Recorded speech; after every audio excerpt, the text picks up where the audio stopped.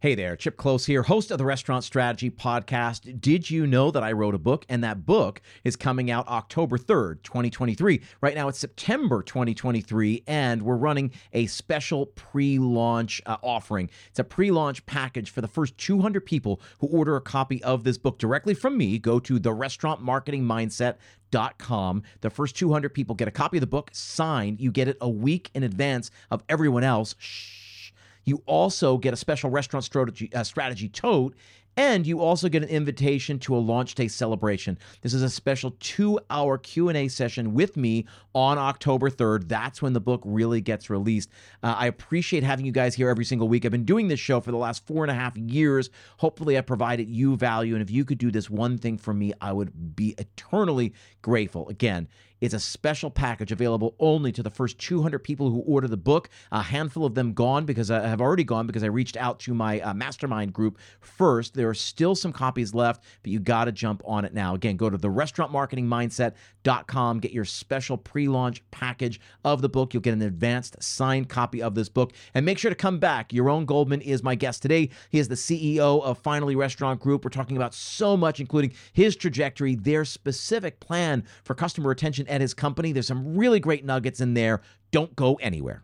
There's an old saying that goes something like this: you'll only find 3 kinds of people in the world: those who see, those who will never see, and those who can see when shown. This is Restaurant Strategy, a podcast with answers for anyone who's looking.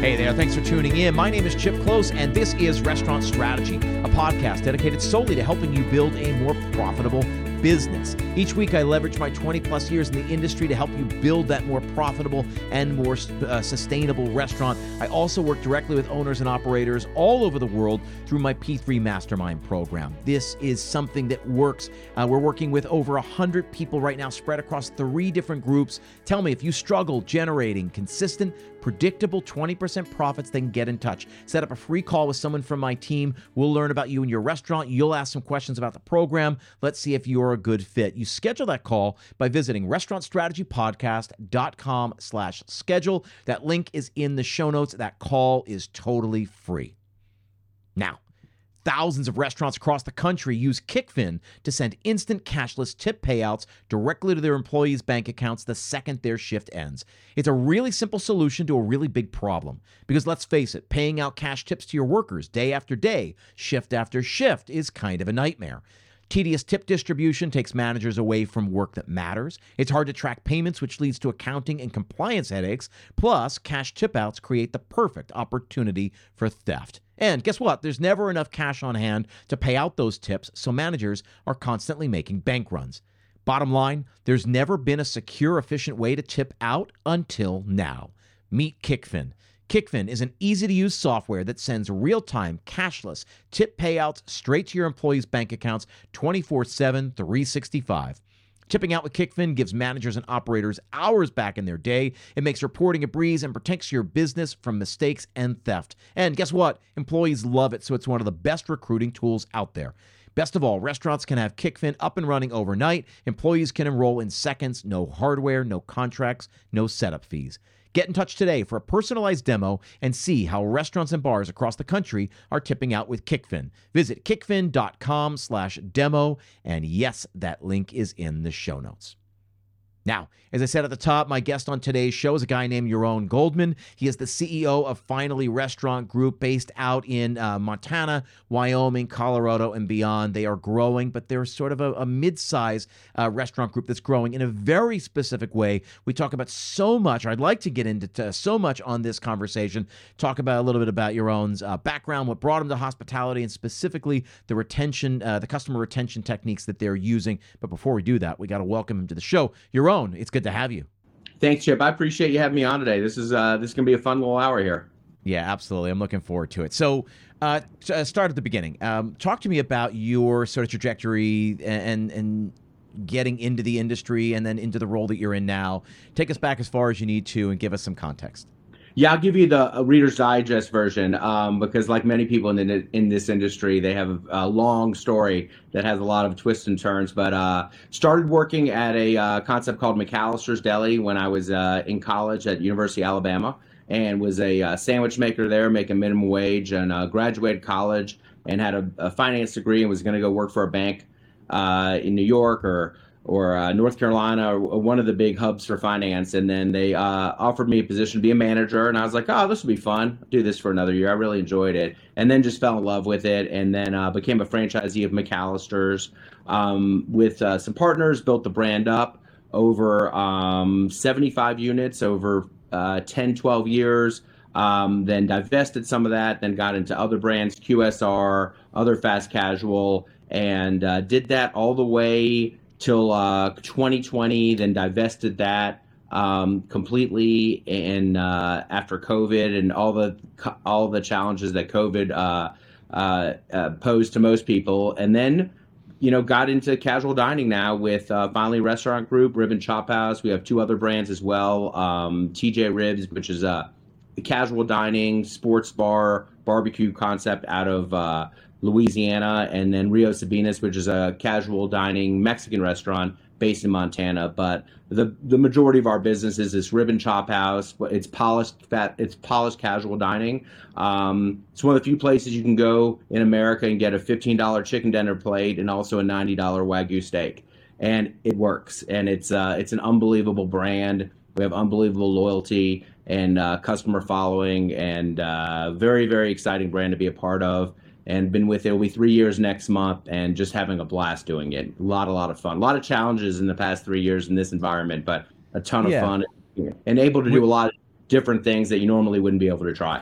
And I want to get into some of the challenges, and I think what is it? Necessity is the mother of all invention. That breeds new solutions and things like that. So I want to get your take on that, but I want to go back again because, like you said, everyone's got twists and turns, and I want to just talk about some of them if we can.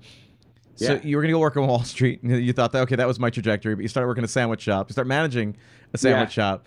So what exactly did you fall in love with at that point? Because those are two very different trajectories that you were looking at. Yeah, I don't know if it's similar for other people, but for me, I just love the people I was working with. And also, I was one to have a lot of fun in college. And it was basically like I graduated, but had an extra year of college with no responsibilities. I mean, to me, the managing was the easiest thing in the world. You leave and you don't have to take your work home with you.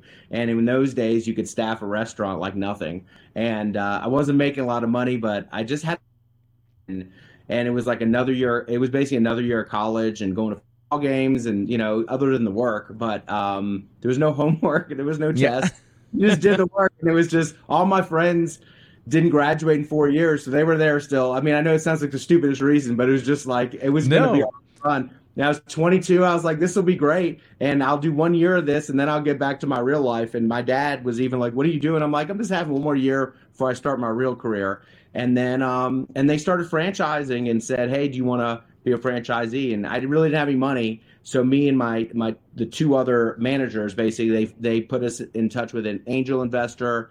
He funded us, and we had a group of 9 people in the original deal. And then over the years, I was able to buy people out. Learned how to use leverage for good or for bad, but learned how to use leverage, learned how to scale, did a bunch of M&A, did a bunch of acquisitions, new builds. We built 50 units, we bought 40 units, we sold 30 units. I mean, we did all kinds of things. So I feel like I've been kind of through the ringer, like I said, good, bad, and ugly in this industry, but just fell in love with it. And I love the business part and the finance part, and that's the thing about this business. You can do all of that. And, just last week, I'm in a restaurant on a Thursday night at 9:00, working with the guys, helping them, take out the trash and talk about what specials are working and what aren't. And so that's what I love about this industry is you can deal with all different people from all different walks of life. And everyone understands our business because everyone eats and everyone eats out. And everyone's got an opinion, right? And everyone's got an opinion.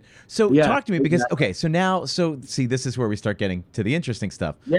So what you're talking about is sort of finance and the business perspective of it. And it seems like, you started working in the store, so within the operations of it. And so the hospitality side and the business side, I think it seemed to many people to be very, very separate. And I particularly love the merging of those together. It was when I really understood the business piece of things is when I really started enjoying this business. Partially because the business is so hard, right? The business aspect of it, the profitability aspect of it. But that was the thing that really sparked my interest. So when you're talking about this, that sounds really interesting to me. But when you're talking about sort of franchising and buying people out and 50 builds and 40 purchases and 30 things, that sounds like something very different than what I think most people end up doing when they get into here. So talk to me about balancing those two sides, or how you thought about balancing the hospitality, making sure the food is good, we take care of people, we're putting out products that people like,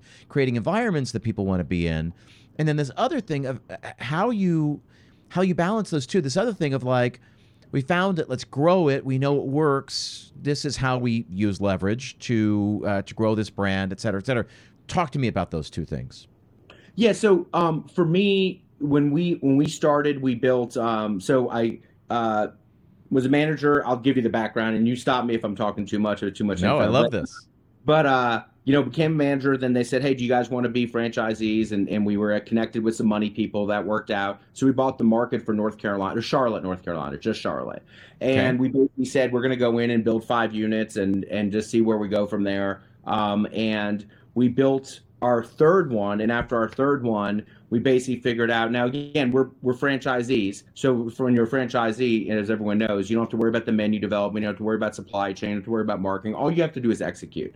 So we basically distilled it down to, we just find the real estate, find the money to build the location. We need 4 managers and 30 people, and we can build as many of these as we want. And I know that sounds really simple, but it is. It was really that simple. And again, this is an environment in early 2000s where finding people wasn't the chaos it is today, right? I mean, completely different world, right?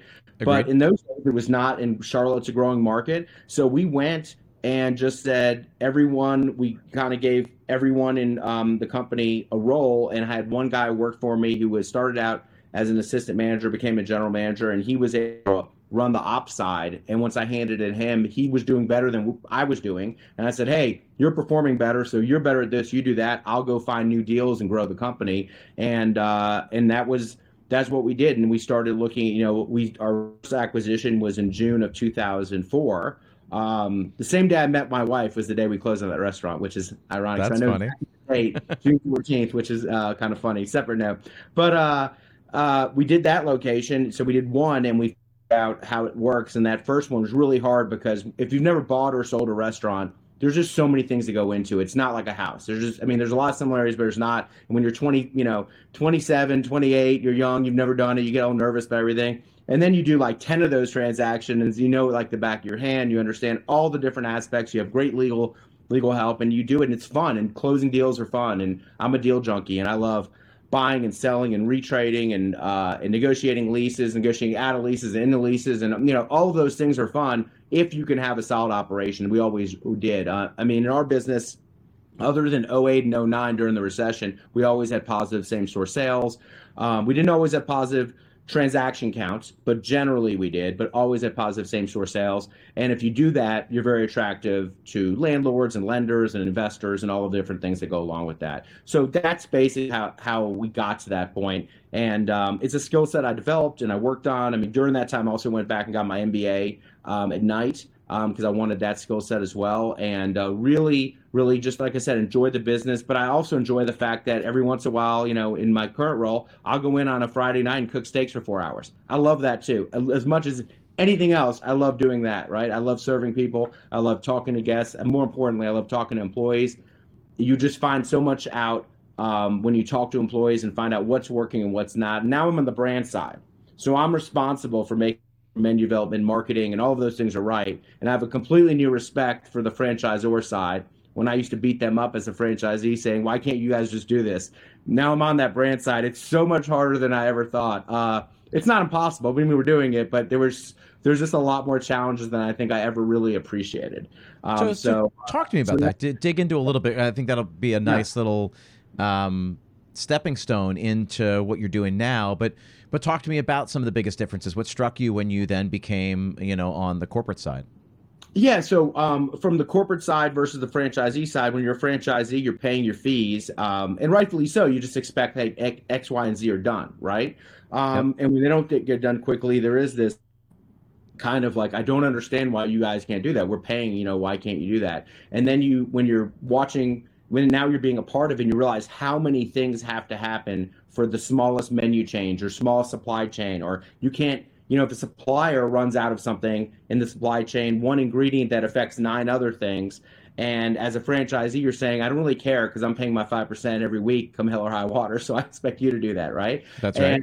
And it's not, I don't know, that's necessarily the wrong approach, but I also think I know for a fact, for me personally, I don't think I had the full appreciation for how hard some of that work was, and I learned that really quickly. I actually spoke to some people who worked for the franchisor later, and I said, I gotta say, I didn't realize how hard some of this was, and I gotta tell you, I appreciate all the work you guys did. And I always did, but I don't think I had, it's like walking in another person's shoes type thing, and I don't think Perspective's a powerful thing. it's the most powerful thing, and I think that is one of the best things I've learned is to have that perspective. So in my future endeavors, I think I'll have that, and because I always had the perspective of the store managers and hourlies, that never was lost on me because I started out like that. So I totally understood their challenges, respected the fact that sometimes they had to come in late because they had childcare, or wanted extra hours or couldn't work a weekend. Like all of that, I totally understood. But the brand side, I got to say, I didn't until now. Not that I didn't understand it, but I don't think I have the empathy that I should have, and I do now, and I'm happy for that. I'm happy for that perspective. Yeah, it's funny. This is what I often say to my clients. So I'm a restaurant coach. In addition to hosting the podcast, that's what I do. And I work with operators from all over the world. And one of the biggest things I tell them is I said, because they invariably ask, well, why should I come join you? I said, there are many reasons. I said, but one of the biggest things, and we're going to talk about it, not as much as we should, but perspective. I said, I work with, at any given day, right now I've got over 100 people currently in the program, enrolled across 3 different groups. That's a lot of different people I get to meet with and talk to. It's a lot of different P&Ls I look at. It's a lot of different problems I face, in addition to the hundreds and hundreds that I've worked with over my career. So that's perspective. And sometimes you lose sight of the forest for the trees. You don't get that, but just being able to, have somebody see from a different direction can sometimes be helpful, and that's the power of experience, right? It's like the longer you do this, the more you see, the more you go through, and that ends up shading and shaping the way that you approach business, and that's part of perspective for sure. No, it totally is experience and perspective. Like they can change because when you're younger, you think you know everything, and you can do everything. And then you get you figure out real fast. Other people have different ideas sometimes, so you got to work with them. And that's funny because you said you went back to business school. I went back and got my MBA just a few years back, and when I went through the programs, it was an MBA in food marketing, which was in perfect alignment with what I do and what I've been doing. But I ended up being with a lot of people on the manufacturing side and a lot of people on the CPG and retail side. And so hearing the factory perspective, the retailer's perspective, the distribution perspective, that gave me insight into what we do in food service. Because I sort of went back to school thinking, I feel like we don't do things right. I feel like there's a righter way to do things. And I largely, over the course of a couple of years, figured out that I was absolutely right. And by the end of it, I could articulate, why we don't do things right and how we could do things better. But it was listening to people especially like the CPG side. The way that I went to school with a bunch of people who are high up at Campbell's Soup Company. Like that place is a machine, but understanding the way they think about cost of goods sold and they think about revenue, like their revenue is built in. They start a period understanding what their revenue is because they have X number of orders.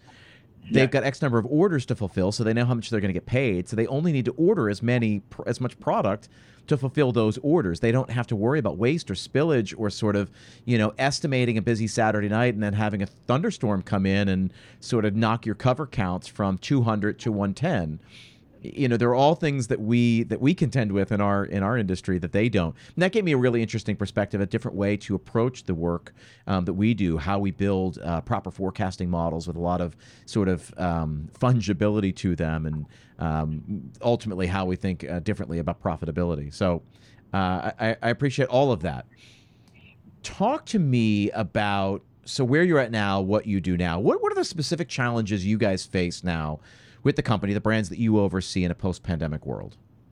Yeah, so I think like everybody, we're dealing with, labor and employees. And I mean, in certain markets, it's as challenging as I've ever seen. I mean, we're competing against QSR for managers that, our typical range of managers from kitchen manager to general manager. It's going to be between, 55, 60,000 to 90,000 for a more experienced person. And we're competing in certain markets for QSR where their starting managers at $75,000 plus bonus. And our skill set's a lot higher than a QSR skill set. And that's not, it's not a knock on QSR. It's been QSR for years. It's just a different skill set when you have to manage, a $5 million business where the average ticket's $90 versus, a $12 ticket where it's just about speed, and execution and not having to kind of think on your feet as much. So that to me is the biggest challenge that everyone's dealing with, but I've never seen it it's hard to right size a P&L when your cost of goods and your labor is going high and it's so competitive. And obviously with restaurants, we don't have dynamic pricing, right? So we can set a price and then it's just hard to change it all. Right? Why don't we? We should, right? We should, but I also think like it's easy to say that, and I think maybe, I've always thought about that. It'd be fun to do like a menu with digital prices that change by market and whatever. I think guests would not like that as much as we may think they would. I also think it depends on the type of experience, but you could also make it kind of part of the shtick for a certain kind of concept. I think let's pause here for a second because I love this conversation because I'm the king of I'm working in any event. I'm working on a book that sort of deals with this among other things, but we always are so quick to say, and there's this joke, right? They have this joke in advertising. I think it's true in our industry as well, right? Everyone's first in line to go second. They're like, it sounds like a good idea, but I don't think it's going to work. Where else has it been tested? The customer does it for hotels. The customer does it for airlines. The customer does it for Broadway shows. The customer does it for movie tickets. Customer does it in a lot of other areas. Well, we do it on some level, right? Because we have market pricing, and everyone's used to market pricing for fish of the day. Sure, but I'm specifically talking about night of the week, day of the time of day. So we want people to come in and dine at 5 and 5:30. Everybody wants to dine at 7 o'clock. We need diners at 5 and 5:30. We also need diners at 9:30. So if it meant we discounted a certain or we charge a premium to dine in the middle of the night, there are restaurants all over. I mean, Alinea's done this for almost 10 years. So Alinea out in Chicago, which super high end, maybe not the best example, but to dine with them on, say, Wednesday night is maybe $250. To dine with them on a Saturday night is $350 or $400. You pay a premium because it's a simple demand curve. We've got more demand. We've got limited supply on a Saturday night. So you're going to pay for that. And why shouldn't we do that? Yeah, I guess in some ways, I guess the restaurant business and food service hospitality has been doing it for years with happy hours, right? With half off. Sure. This is always the response. Yep. Right. You can do that. I mean, but in my thought, when I think dynamic pricing, like truly at its core, like the definition to me you would be going in and have a menu that the prices change like by the market price of the underlying product, which is, a very granular look at it. If the price of meat goes up by day, then my steak goes from $24.99 to $31.99, then back to $19.99. 100%. Yeah, like to do all that. I think we absolutely. This is what seafood restaurants have been doing forever, right? MP, market price. How much is lobster today? Let me check. So if we and listen, this is something we didn't really think about until this year. Until all these, the cost of goods, went crazy. But exactly what you're saying. I think there's more demand on a Friday and Saturday night. Those tables should be more profitable. I think there's less demand on a Wednesday, and I think we could probably do something with pricing to entice people to come in not only to our restaurant, but to come out to dine on a Tuesday, Wednesday, or Thursday. I think that's one part of dynamic pricing. I think the other piece is time of day. Again, the 5:30 and 9:30 tables we need filled. Are we willing to do them at a discount? And the 7 o'clock, we've got no problem filling them. And then exactly what you're talking about, right, is that as goods go up and down, and we know that people don't, the price changes. We get a couple deliveries a week, and we're not changing. It's not one price on Tuesday, and then we get the new delivery, and then we change them for Friday or vice versa. But we probably should, because all we're doing is messing with our profitability, right? Yeah, no, for sure. And I think, like, to go back to your question is what are the challenges? In this challenge, it's we could have you can have the discussion, should we have dynamic pricing and how would that work and all those things for sure. Yep. But in a world if you don't, that one of our challenges, and I had a discussion with our distributor, now I'm having it almost every day, is we spec a product, you short us the product you short is 30% more. Like, that doesn't work. Like, we're priced, because we don't have dynamic price. Again, going back to should we, can we? Absolutely. Someone can pilot and test it and whatever. And, I think if you would do it, you do it in Chicago or Miami or LA or New York or somewhere where people are more early adopters and you can be on the bleeding edge of some of that. I think in Gillette, Wyoming, people are going to go, what the hell are you talking about? I thought the steak was $25, right?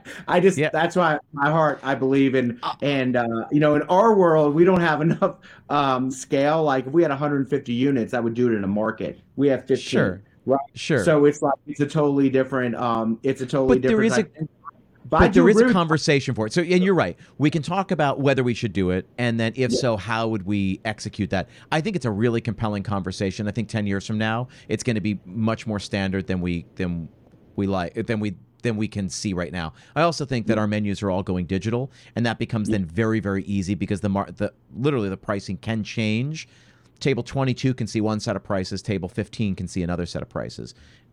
That is coming. It's the same thing when you and I go shop for airlines, right? When you and I are going shopping for the same flight, making the same route, I might see one pricing, you might see another. I might buy at one pricing, and then that changes the pricing that you see.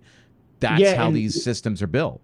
Yeah, I mean, you're already seeing it. I don't know, like we were talking earlier about United Airlines. I fly United Airlines a ton, and I go through Houston on my way to Louisiana. And if you go eat at any of the restaurants in the Houston airport, or not any, most, I should say. I don't want to say all, but they basically, you order from the app and it's the pricing is digital, and I guarantee they change the pricing all the time. It's all ordered, online from your phone and whatever. And I will say, speaking, I guess we're doing something like that. We have one restaurant that has a hotel attached to it, and we do in-room dining. So in the past, or until now, it will changing next month, hopefully, if we get the IT done. But we just leave a menu in the room, and they call down and they order a steak and potato and a salad, and they come down, they sign a ticket, and we give it to the front desk. They get charged, and we get reimbursed. And now we're changing that to they're going to order online. We're going to have a QR code. They're going to order from our POS online system, and it'll say, room 101 or whatever it is, and we'll deliver it to them. And we're going to have different pricing than we do for our restaurant, right? Because we have to pay a fee and all of those things. So that'll be interesting to see how that works, right? To me, because that is the future. And I think about it, that's the way you would do it, is through the online, the QR code and the digital. But, digital QRs originally were just PDFs of menu, and now they truly are digital. Sure. And QR is just a vehicle to take you to where you want to go. Yeah, exactly. It's the portal to go wherever. You can send them anywhere with it. Pop Menu has reimagined the restaurant. They're breaking the mold of the menu, taking the kitchen doors off the hinges, and serving up their most comprehensive technology solution yet. It's called Pop Menu Max. It comes with the previous ingredients you've heard me mention on the podcast: websites designed with SEO, marketing tools to keep you top of mind with guests, and of course the patented interactive menu technology. But this new recipe brings automated phone answering, third-party online order aggregation, waitlisting, and more to the table. Pop Menu's phone answering technology has your ringing phones covered. With artificial intelligence, the simple questions that keep your phone line tied up can now be handled without pulling a staff member from your in-person hospitality. No more missed reservations, asking for your hours, or missed revenue, and that's just the beginning. You have a passion for food. Pop Menu has a passion for technology. Together, it's a recipe for restaurant success. Now, even more digital ingredients are in their technology pantry, and Pop Menu is helping restaurants attract, engage, remarket, and transact with their guests on a whole new level. Trust me, if you're a restaurant owner, you need Pop Menu to take your business to the next level. For a limited time only, get $100 off your first month, plus you lock in one unchanging monthly rate. Go to popmenu.com/restaurant strategy to claim this offer. Again, that's $100 off your first month at popmenu.com/restaurant strategy. That link is in the show notes. It's so interesting because, really what we're talking about when we talk about demand, dynamic pricing. And I'm going to use this to talk about something else besides dynamic pricing. But dynamic pricing is just acknowledging that there is demand and there's limited supply. On Saturday night, there's a limited supply. There's a ton of demand, and we need to maximize that, which is now thinking like a business person. And I think too often we sort of shoot ourselves in the foot because we think like hospitalitarians, right? We always think of like, how do we take care of people? And we think very little, or the last person in line is sort of ourselves, right? Is that ourselves as the operators, as the owners.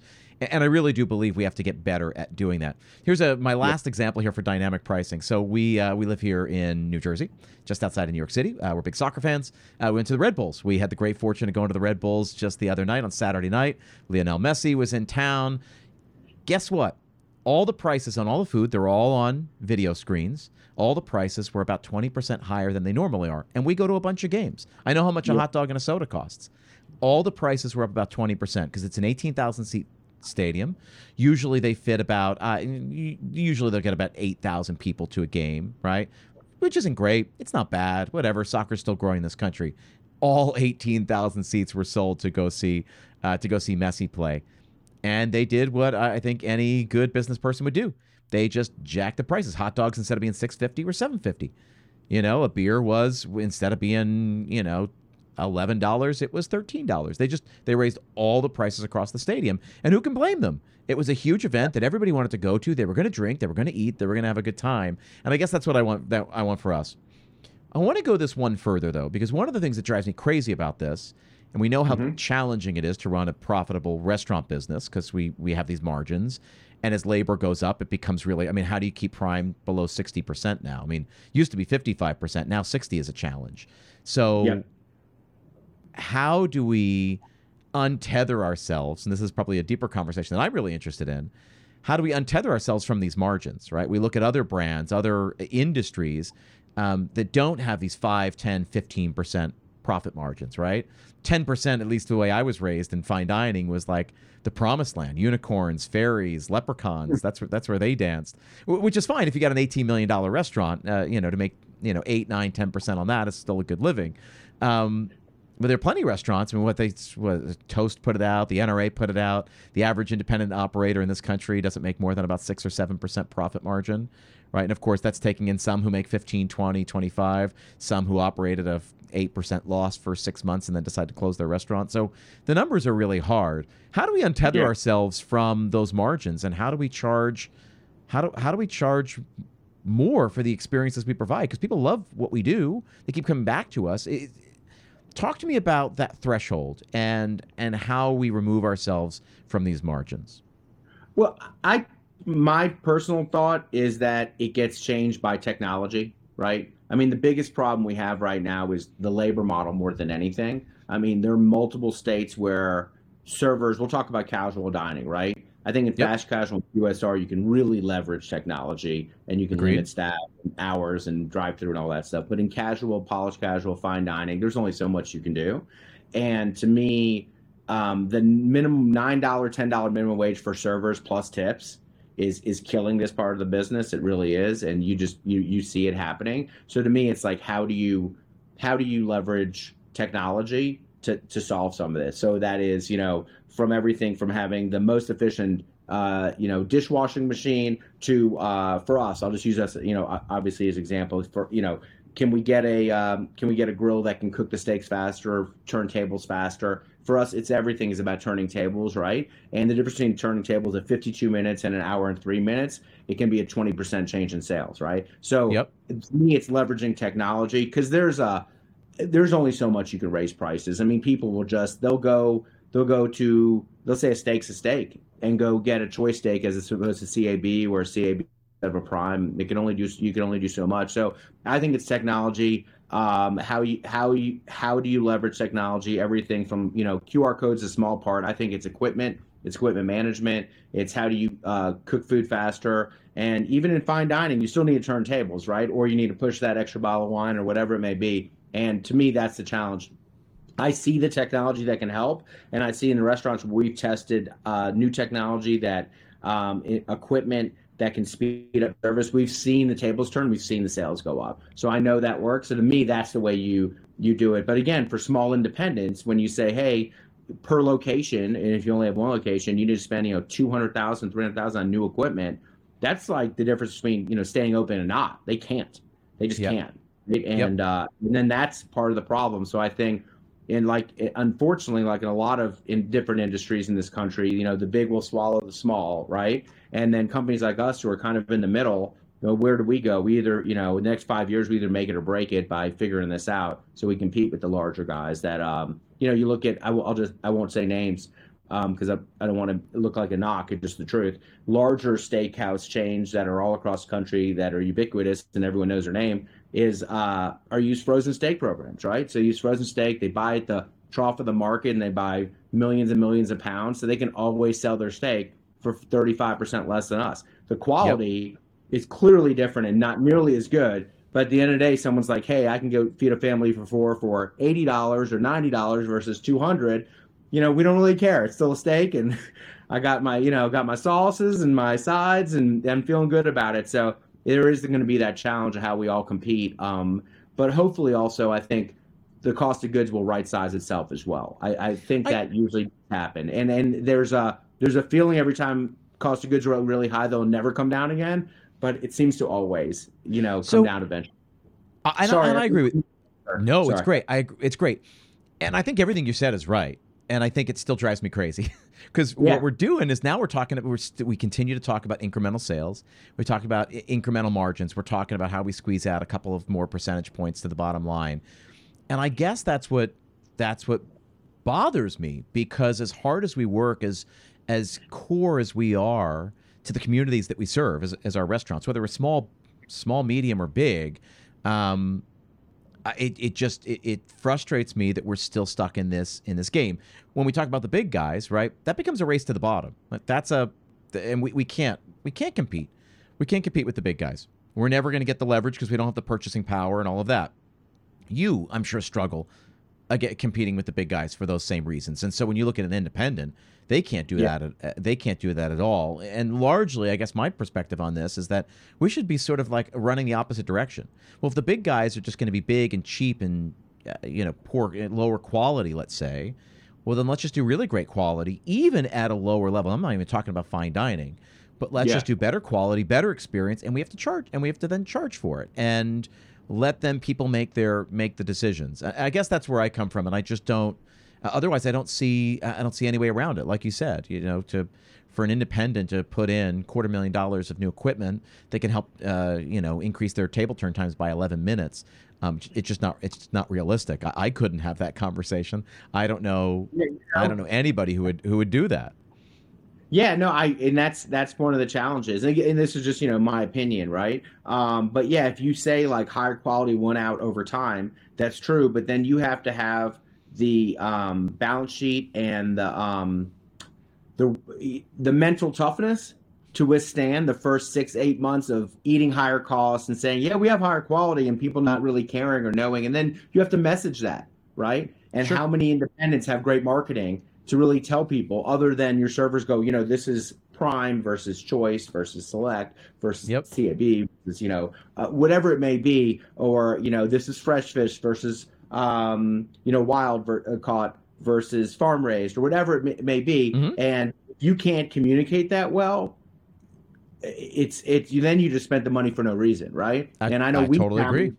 And we're challenged with that, and we have a decent marketing budget and a third-party marketing firm we use, and we have a lot of the tools that we punch above our weight on that end, but we still struggle. It is a constant struggle. So when I think about independents doing that, it's really difficult, but definitely it's doable. But it's just a lot of work. And then you go, is it worth it for someone making 8%? I mean, you get to the point, people are like, 100 hours a week for 8% versus 7%. 100%. Now this is where we should have probably started the conversation. For me, it drives me crazy that an owner or an operator will spend 60, 70, 80, 100 hours a week in a place, and the average restaurant in this country makes between $1.2 and $1.5 million a year, right? So that's give or take about $100,000 in revenue, and you're going to take home 8% of that, right? Split between 2 or 3 partners. It's like that's a lot, right? So if you got two partners in a place, right, and you're taking home 8% of 100K, so you're each taking home $4,000. Like, I promise you, your bartender's making more than you are. I promise you, your best servers are making more than you are. I'm guessing probably even your grill guy, right? Your highest paid cook, your grill guy, is probably making more than you. So that's where I come from this. I'm like, it's just too hard, and it's just not worth it for me. Like, the return you get for the amount of work. We could take that investment, put it in just an S&P 500 index fund, and see about the same return at the end of the year. And so for me, we've got to come up with it's that opportunity cost, right? We got to come up with a compelling reason to do this. And I think the compelling reason is, can we beat the average? Can we get a reasonable return? I want to use this conversation to then start going into what you're doing now. Right? Yeah. And I wanted to, because we were talking about marketing, and that's specifically where I want to dig a little bit deeper in here. But you said, hey, you guys punch above your weight. You work with an outside firm. How do you think about marketing? Because you said a lot of the things that I fully believe. Like, if you're going to enter a market, you have to understand why you belong in a market. You've got to create a reason to exist. So why should I come to your place as opposed to any of the other places? How do you think about that? How do you answer that specific question? So broadly, and from I'll talk to each market kind of from a 30,000 foot view, or our market. So we're in smaller markets, generally 50 to 100,000 people in our DMAs. I mean, we're in Gillette, Wyoming, Butte, Montana, Billings, Montana, St. George, Utah, some smaller markets generally. Colorado Springs, Colorado is our largest market. Okay, that's like big time for us. And we're in Cheyenne, Sheridan, Casper. So those are the type of markets we're in. And the positive of those is you can have a large impact in your community with charitable organizations, with earned media, and a lot of different things of that nature. And, plus that you do traditional media on top of that and social media. You can drive business very quickly like that. So that's a positive, and we can have a large impact on that. So the other thing is our menu, like I told you at the beginning, we have an interesting menu, and nationally it probably wouldn't work, but we have a menu where you can come in, husband and wife, celebrate your 10-year anniversary, and spend $400 in, a bottle of wine, 2 Wagyu steaks, really nice crab stuffed mushroom appetizer, and feel like it was like one of the nicest restaurants in town. And then, 5 tables away, you're going to have 4 couples with their 6 kids, having chicken fingers and tenders and burgers, and everyone feels totally comfortable. It's a very weird vibe like that, and not weird in a negative way, obviously, but we're very approachable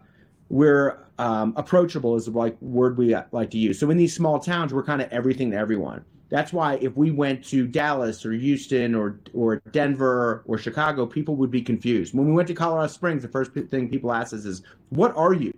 I don't understand this menu," right? But in smaller towns, they get it. They're like, they're here for us, that we are there for them, every one of their needs. If they want to come in for a nice brunch on a weekend, we got it. We got a fancy dinner, business meeting, the boss comes in town, you want to show them around, but just want to bring your kids to watch the ball game. We have 30 TVs in each location. So it's a very unique concept from that standpoint. So that's part of our marketing as well. And then really specifically, when you get granular on each location, we're in Laramie, Wyoming. We have the coaches show for University of Wyoming in our restaurant. We sponsor the, University of Wyoming.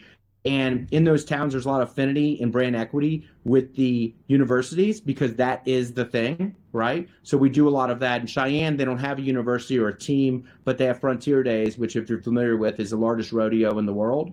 It's been going on for over 100 years, and we sponsor that. And the sales we do there during those 10 days, would rival any restaurant in New York, I can guarantee you. It's unbelievable. I mean, during those 10 days, you cannot, we only stop selling because we cannot keep up with cutting there's no way we could sell as long as we wanted to during that time period. So those are the type of things we do. And we donate to every high school in town. We donate to every food bank in town. We do everything we can all across the spectrums, and we got a lot of bang for our buck with that. So that's really how we market. So it's a unique concept from that standpoint. We don't have mass marketing because we're too spread out geographically for it to make sense to do a TV campaign or anything. The traditional media I would call would be more outdoor billboards and directionals, things of that nature. Yeah. I love that. So one of the things that I think we skip over a lot in our industry, and this is, again, something I learned when I went back to school because I just thought, hey, we don't do this right, and then I went back and learned, oh, this is yes, we don't. This is how we can do it better. But like you said, which is market selection, understanding that this wouldn't work in a whole bunch of markets simply because people would be confused. But for a small market at that size, this is exactly what they need because of what they have available to them and all of that. So I love that, because one of the things that I believe is that we have to ask that question of like, who needs something? Who needs something that we're uniquely qualified to provide? What is that thing? And what is then our solution? You create a more compelling solution than anything else out there. That's the beginning of marketing. That's the foundation. Beyond, Absolutely. should we do billboards or TV or banner ads on Google or whatever, we have to say, who's our people? What do they need? Let's create a solution to that. And then let's figure out how to go tell them. Let's tell them that we've got a solution to the problem that we know they have. It's that first step that I think a lot of restaurants, certainly a lot of independents, just skip right over. And it's something that I think we can get better at. So I appreciate that unique perspective on not only just sort of how you create a concept, but where you put the concept. Like this is the concept. It's not going to work everywhere, but it's going to work really well in this kind of market. Is that sort of your plan to continue expanding beyond just sort of like the mountain and west and beyond? Yeah, I mean, we're opening a restaurant next month in Great Falls, Montana, right? So the core industry there is a military base. That's where they have a huge Air Force base, and all the business all the whole community is built off that. We feel very safe. That's a good area to be in. But we're when we signed our lease, we were on the local news and we were on the papers. It was all under in media. Just the fact that we signed a lease to come there was a very big deal, right? So we'll do great there, we believe. And then our next one after that is North Platte, Nebraska, small town in Nebraska you may never even heard of. But it draws people on the weekends from 60 miles away because that's where they go shopping. That's where they get their TVs or washer, dryer, and things like that. And it has a good hub and base there. We'll continue to do small towns like that, and I think we'll be very successful at it. We're going to expand to South Dakota, North Dakota, hopefully next year as well. Colorado, we'd like to expand more, but honestly, the server wages, as they continue to plan to increase them, it really is a deterrent to open a new restaurant there. And that's not a statement about politics. It's just the reality, right? It just, people can argue whether it's right or wrong. I'm just saying it's from our perspective, it's really hard to make money. In 5 years, if you have to pay a server $18 an hour. 100%. Listen, I got a lot of clients in California right now. The minimum wage in the state of California is $16.30. It's going up to $16.80 at the end of the year. It's hard to get the labor cost below 37 to 38% when everybody in the room is making at least 16, give or take about $16.50 an hour. It's really, really difficult. I want to go back to the marketing stuff, but I want to, since you brought this up, I do want to talk about this because the beauty of having a bunch of clients, so I run these mastermind groups, and the beauty of having some California representation there is that I believe it's sort of a model of what's coming for a lot of states. And so I say, because everyone says, oh man, I feel bad for these guys in California. It's like, time out. There's a very good chance it's coming for you too, because I don't know that there's the appetite, even states that are really friendly towards small business. I don't know that there's an appetite for this tip credit. Certainly not. There are states that still have this $2.13 an hour tip credit. I don't know how much of an appetite there's going to be for that as just cost of living increases all over the country.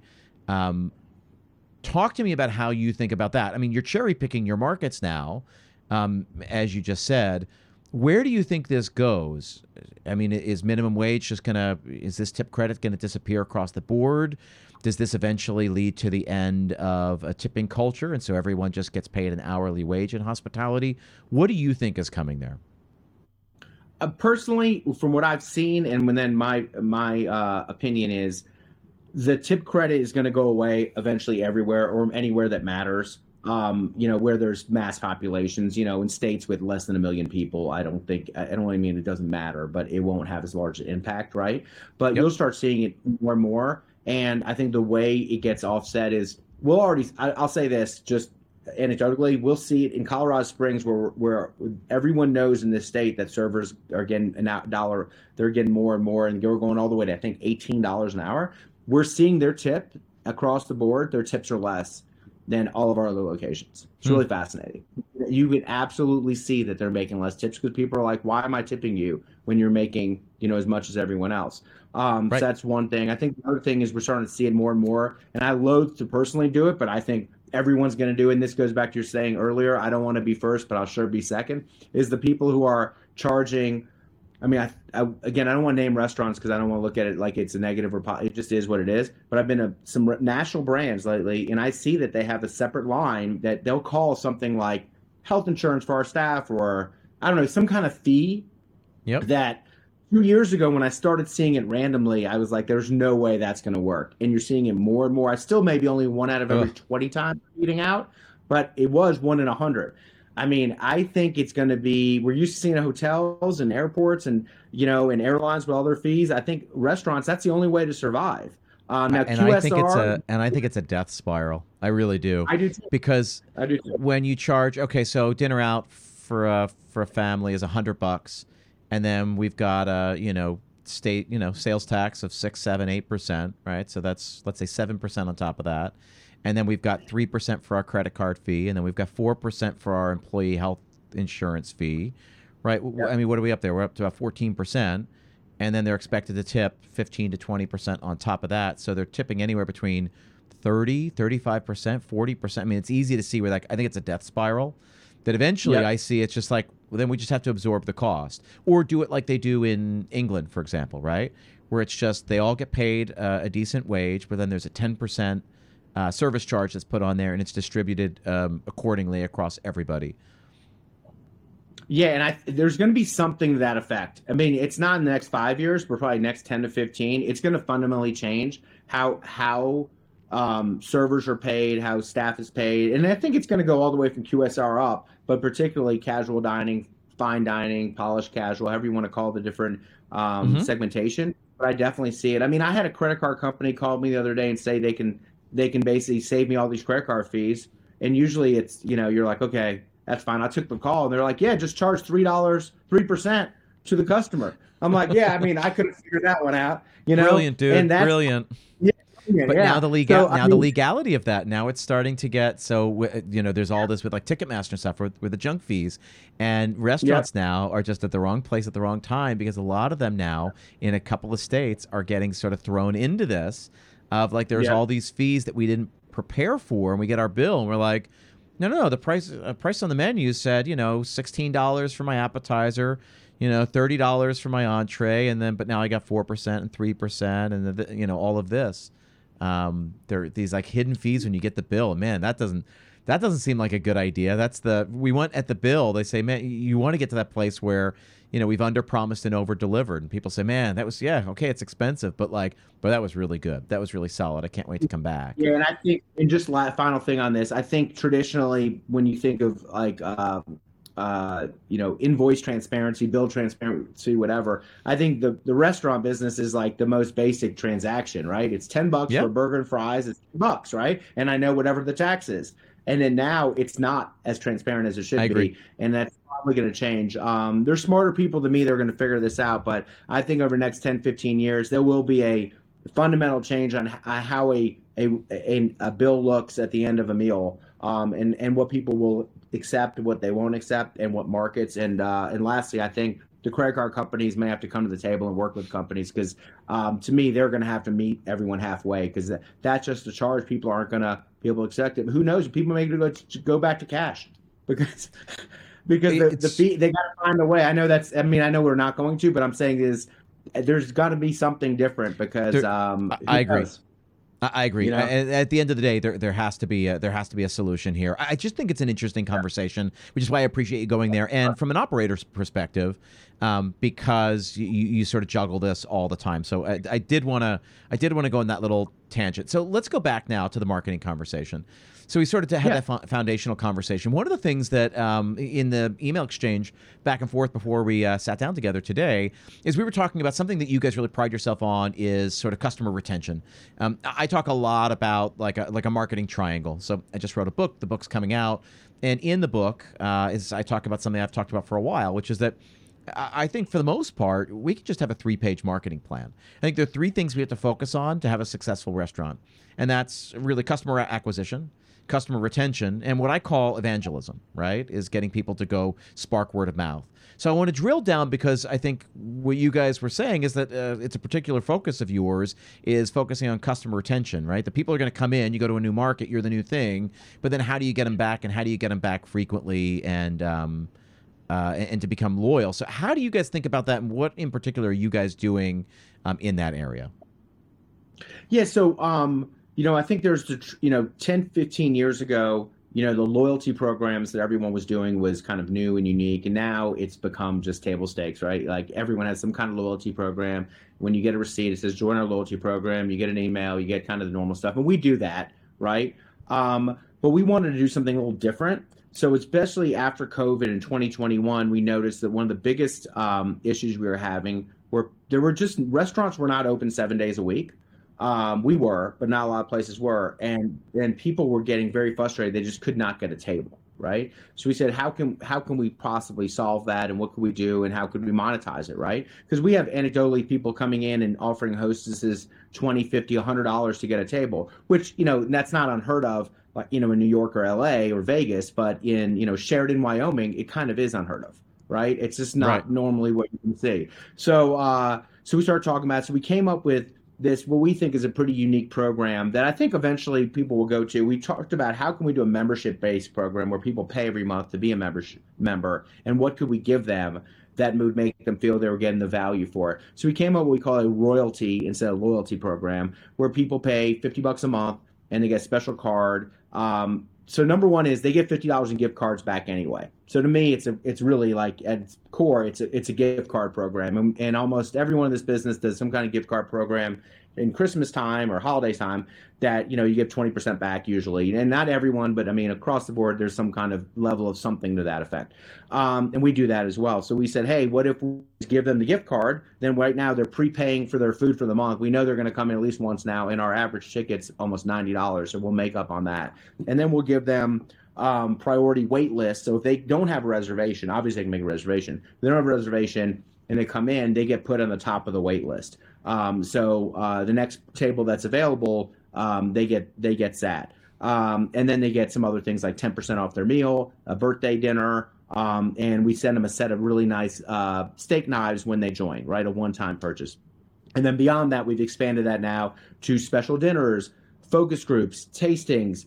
They get one-on-ones with leadership once a year if they want to come in and come to a meeting. They get put in sweepstakes to win certain kind of prizes and different things like that during the holidays. We send them personalized birthday cards and thank you notes and all of those things. So we basically took the reverse of using all the technology that everyone's using for loyalty, and then we brought it down to very basic, low tech, handwritten notes. A person they can call. They have a concierge number they can call if they have an issue or question. And people absolutely love it. And they love the fact that it's a little bit of a step back from what everyone's used to. Everything's online. And they can go online and check things as well. They can check their gift card balances, and it's all populated electronically. But they still have Marisa, who they can call if they have a question about their card, or they want to make a special dinner reservation, or they have an anniversary coming up. They can still go to the stores, but they also have someone at our office that's dedicated to them 5 days a week, where they can call or email her and she'll take care of their issues. So to us, it's been a phenomenal program. I mean, we've sold, we thought we'd sell like 50 to 100 per restaurant. We're at over 150 per location, and now we're on wait lists at every location because we don't want to oversell it because of that wait list issue. Because if we have too many people coming in and saying, hey, I'm a royalty member, give me a table right now, then defeats that exclusivity, yeah. Exactly. So our goal is to expand it to our plan is to make all of them founding members, and then have a different program for people where they don't have the wait list, but they get everything else. And then again, it's a gift card program. And these small towns, we're trying to grab market share, and that's how we're grabbing market share. We've seen all of these members on average spend about 28% more. They tip about 18% more. The attrition on these is less than 5%. I mean, basically the only reason now listen, we're in the restaurant business. We've had a couple, we've dropped the ball a couple times. Stuff happens, right? But overall, the reason that they're leaving the program is they're moving, right? They're moving. They're like, there's not ribbon. near me, but it's less. The attrition is less than 5%. People see value, and they get that bill every month for $50 on their credit card. I mean, almost no one says, "What am I getting for it?" They all know they're going to get a Yeah. gift card, and they come in and they're going to bring their friends, and they love the fact that a server, when we do it right, will come up and go, "Hey, I see you're a royalty member," and everyone looks around, and go, "What's that? How do I get that?" What's And that? I it's kind love of it. So here's the best part. You brought up loyalty, and I think the way that we do loyalty right now is largely very lazy because we say, yeah, "Oh, I'm with this," and they've got a loyalty program. Oh, so we'll just do that. Okay, well, we can yeah. check that. We can check that off the box. That you guys went the extra mile. I love this program as you're outlining, and I hope the listeners are hearing this. Here's the beauty part of this program. Here's the beauty part of this podcast. I mean, is that like we steal ideas, we take ideas, and we adapt them and adopt them for our own purposes, and it doesn't lessen what you guys are doing. I think it just No, not at all. helps. It just helps us breed a greater connection with all of our guests. I love it. Everything you just laid out, I love, and I had never thought in terms of that. And I'm sure it took more legwork on your end, but to your point, it's now what 150 times $50. That's real revenue that you're generating, and real value for Oh them yeah. because they get it back. I love it. Yeah, I mean, our normal, I'll be transparent. Like our normal gift card program for December, we sell about $1 million of gift cards, and we're over $1 million in this program. So we doubled our gift card program, and we had to put some work into it, but we're not giving 20% back. It's definitely a lot less than the 20% we normally give in the Christmas time. Yep. And then we think we could expand this. And my goal, like aspirationally, again, we have to get everyone on board, just me personally, and we work in consensus, is to stop our loyalty program altogether. And just that is the only way you can be one of our members is you buy our gift card program. But we I may love have it. it as a $25 entry level, all the way to $250 a month for corporate, because we're in small towns where you have the local law firm that has clients they want to take out, and if we're their member, they're going to say, "Hey, go there because we're getting percentage off. We already have the gift card. Yep. Make us look Yep. special." All of those things. So I would like to see from my perspective, I think taking loyalty back a step and having a person on the phone people can talk to and kind of and being different than how many points do I have and do I get a free appetizer or can I afford a glass Yep. of wine or a burger? I just think everyone does that and we should be different and that's how you stand out. But to your point of stealing ideas, I mean, I looked at it as, fast casual is doing it. Almost everyone's doing, not everyone, I shouldn't say, but in all industries, people are trying to find a way to get monthly memberships in revenue. And we said, let's take that model. How do we make it? Anyway, that's where it came from. It was a group effort. And so far it's been hugely successful and we want to expand it. I love it, and I appreciate you sharing that here on the show. I think the best part about this is that hopefully it will spark ideas with the listeners. So as you guys are listening to this, you go, "Oh, that sounds cool. Hey, we can, work in some aspect of that." I mean, the best conversations we have here are just meant to spark other ideas for the listeners. What else? What else do you guys do in particular to really focus on customer retention? I can see how that would be a hugely successful way to do it. What else have you guys done? What else? What other sort of strategies or tactics can you share? Yeah, so we have a special occasions program where you come in for your birthday or anniversary or anything, and we take a picture and we put it in a frame and we give it to you, and everyone signs in. It's like a card, and it seems like a small thing, but we'd be shocked how many people come up to me almost every time in a restaurant and let me know that they have 10 of these for the past 10 years for their birthday or anniversary on their refrigerator in their house. They just love it. So those are very small things you can do. We do, some people do the birthday song when someone has a birthday. I think overall that's a little overplayed and it can annoy the rest of the restaurant, just again, my own personal opinion. But something like that still allows them to say it's special. Plus, we give them a dessert, obviously, or whatever. But that's something special we do. We also, again, being that we work on a spectrum from we're kid friendly all the way to you can buy, a bottle of Silver Oak in our restaurant and you can spend a lot of money. When you with a child, we automatically anyone younger than 10. Again, we're eyeballing, but generally servers are a pretty good idea. We go and we have an apple in the back. We bring the table plate with an apple and some yogurt for the kid without anyone asking, because we all know when you have young kids and the kid's hungry, kind of can ruin the meal for everybody. So that Yeah, for feeds the sure. kid right away before they get drink orders or anything, and the families are just like so thankful, so appreciative, and lets them take a beat, order their food, and everything else can kind of work out. And then they know if they need a second apple, we're happy to get it for them as well. But it's one of those things, we don't charge for it. We just it's an extra piece of hospitality that we had, and people really, really appreciate it and enjoy it. And they just know that we recognize, being a parent of a young child, taking them out to dinner can be, it should be a fun day, but sometimes it can be challenging. And we're trying to make it less challenging. That's all. I love it. And we're doing it without saying all of that. We're just bringing them an apple. And that says all of it without using those words. So. Yep. So I love it. The key to everything you just said, everything you've been saying this last little while, is it's not hard. It just forces you to step back and say, hey, what are we trying to accomplish? I always say, so I work with my mastermind members, right? It's like, what are we trying to achieve, right? So what's the goal? Yeah. And then what can we do to achieve the goal? When we boil it down to the simplest parts there, it's like, what do we want to do? Hey, we want to get people to come back more frequently. How can we do that? And you come up with a program, right? Like, hey, what do we do? We want people to feel comfortable with kids. How do we do that? Well, we make sure that the kids are comfortable and taken care of. Like, that's huge. I've been to places. I always say we went to Paris a couple of years ago, and it resonates with me because we wanted to go out to a really nice meal. We were there over the holidays, and we were there dining with a 4-year-old. And they brought my son a bag of candy, like little gummies and chocolates that they had made in the back, and in a little bag with a big bright red balloon attached to it. And they brought it to him, and man, like, that's it. That kid just tugged on the balloon and played with the balloon and ate the candy. And like, so anytime he would flag, we were like, here, do you want more candy? Like, they know, like, yeah, maybe I don't want to feed my kid candy the entire meal most nights of the week, but they understood. We were at a nice restaurant for a fancy, on a holiday. Like, this is what we can do. Like, it took so little, like candy in a balloon. There's every restaurant who's listening to this can bring their kids candy in a balloon. It's like the coloring pages, right? Like, everyone brings kids coloring page and crayons. How can you go above and beyond? How can you make that a better touch than what it is? Everyone does loyalty. Everyone does a coloring page and the 3 crayons that aren't even that good.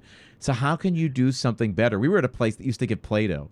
It was like awesome. Like, let me just tell you, coloring pages, kids work with for about 5 to 7 minutes. Play-Doh, they'll go for like 20, 25 minutes. It's just, and largely because that doesn't really happen.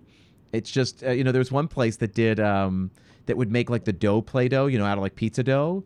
And then they would fire it in the oven. If they put it all the way back, they'd fire it and it would like cook so that they could take it with them, almost, treating the pizza oven like a kiln. There's so many different ways of doing it. It just requires you to think outside the box. I love it. Yeah, and we usually have the stuff already in the restaurants. It's not like this is not, and for people with small children, they appreciate it. They recognize it. And if you're late on the rest of their food, they're like, it's okay.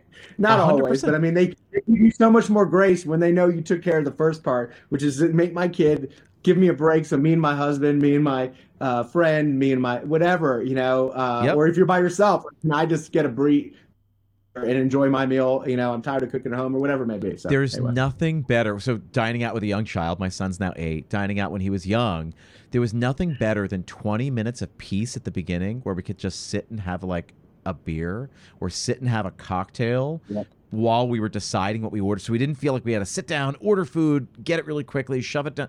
But just 20 minutes on like a Friday afternoon when we picked him up from daycare to just relax, like at 5 o'clock, like, let's just take a beat here. 100%. But now you're talking about empathy. Now you're talking about putting yourself in the shoes of your customers. Yep. How can you solve a key problem they have? It goes back to what I was saying a little while ago, right? Who has a problem that we're uniquely qualified to solve? People need somewhere to go, but they've got kids. They don't necessarily want to get a babysitter. So they want to go out with the kids, but how do we make that an enjoyable experience? You can answer that. You can answer that problem, but you have to first acknowledge the problem before you can craft a solution to it. Yeah, 100%. No, I totally agree, and I think that's everyone can take something from that. So. For sure. Listen, the power of this podcast is how we can connect leaders to other leaders, and the fact that good ideas can come from anywhere. I appreciate you taking the time to chat with me and to share some of what you guys are doing and to share some of your story. I know that was maybe not what you were prepared to do, but I think it's helpful for other people to hear, because I think a lot of people took the side door and the back door into this industry. It's not necessarily it's not a career path like when you go become a doctor. You got to go and you got to be a doctor and you got to go to med school and residency and your fellowship and all of that. This is a little bit more of a winding path, and so I appreciate you sharing yours. Tell me real quick, where can people go to learn more about everything you guys are up to? Obviously on our website, ribandchophouse.com, finallyrestaurantgroup.com. and LinkedIn and Facebook and all that. But if you're traveling through Montana this summer, there's still a little bit summer left, and you're in Montana, Wyoming, visiting Yellowstone, we'd love to have you come in one of our restaurants, and feel free to reach out, and we'll give you the VIP experience. But no, Chip, this has been amazing. Thanks so much for inviting me on, and this has been a fun conversation. And yeah, I always enjoy talking business, and talking the restaurant business is just so challenging, but also so fun and so rewarding. It's a great place to be, and I couldn't have been happier with my decision 30 years ago. Yeah, I think we can just if we just make it a little bit easier to make money, and make it a little bit, I think we can put up with the challenges, because what we do is so special, what we do is extraordinary. But if we could just make a little bit more money doing it, make it a little bit more profitable, I think a lot more people would enjoy doing it, and I think we'd give people a lot of peace of mind. I appreciate, again, you taking the time, you sharing your journey, you sharing some of the strategies and tactics that are keeping you guys so successful. Appreciate it. We're going to include all the links in the show notes. Appreciate you being here. Enjoy the rest of your day. All right, great. Thanks, Chip. Appreciate it. Have a good one. So once again, I want to thank Yaron for taking time out of his day to sit and chat with us. All of the links are in the show notes. I hope you got some value here. I'm going to leave you with one final request. Again, my book, The Restaurant Marketing Mindset, comes out October 3rd. We've got a special pre-sale package available now for all of you listeners of the show. The first 200 people get this special package, an invite to a special launch day celebration. Visit therestaurantmarketingmindset.com. Pre-order your copy now, and you'll get it in advance of everyone else. I appreciate you being here, and I will see you next time.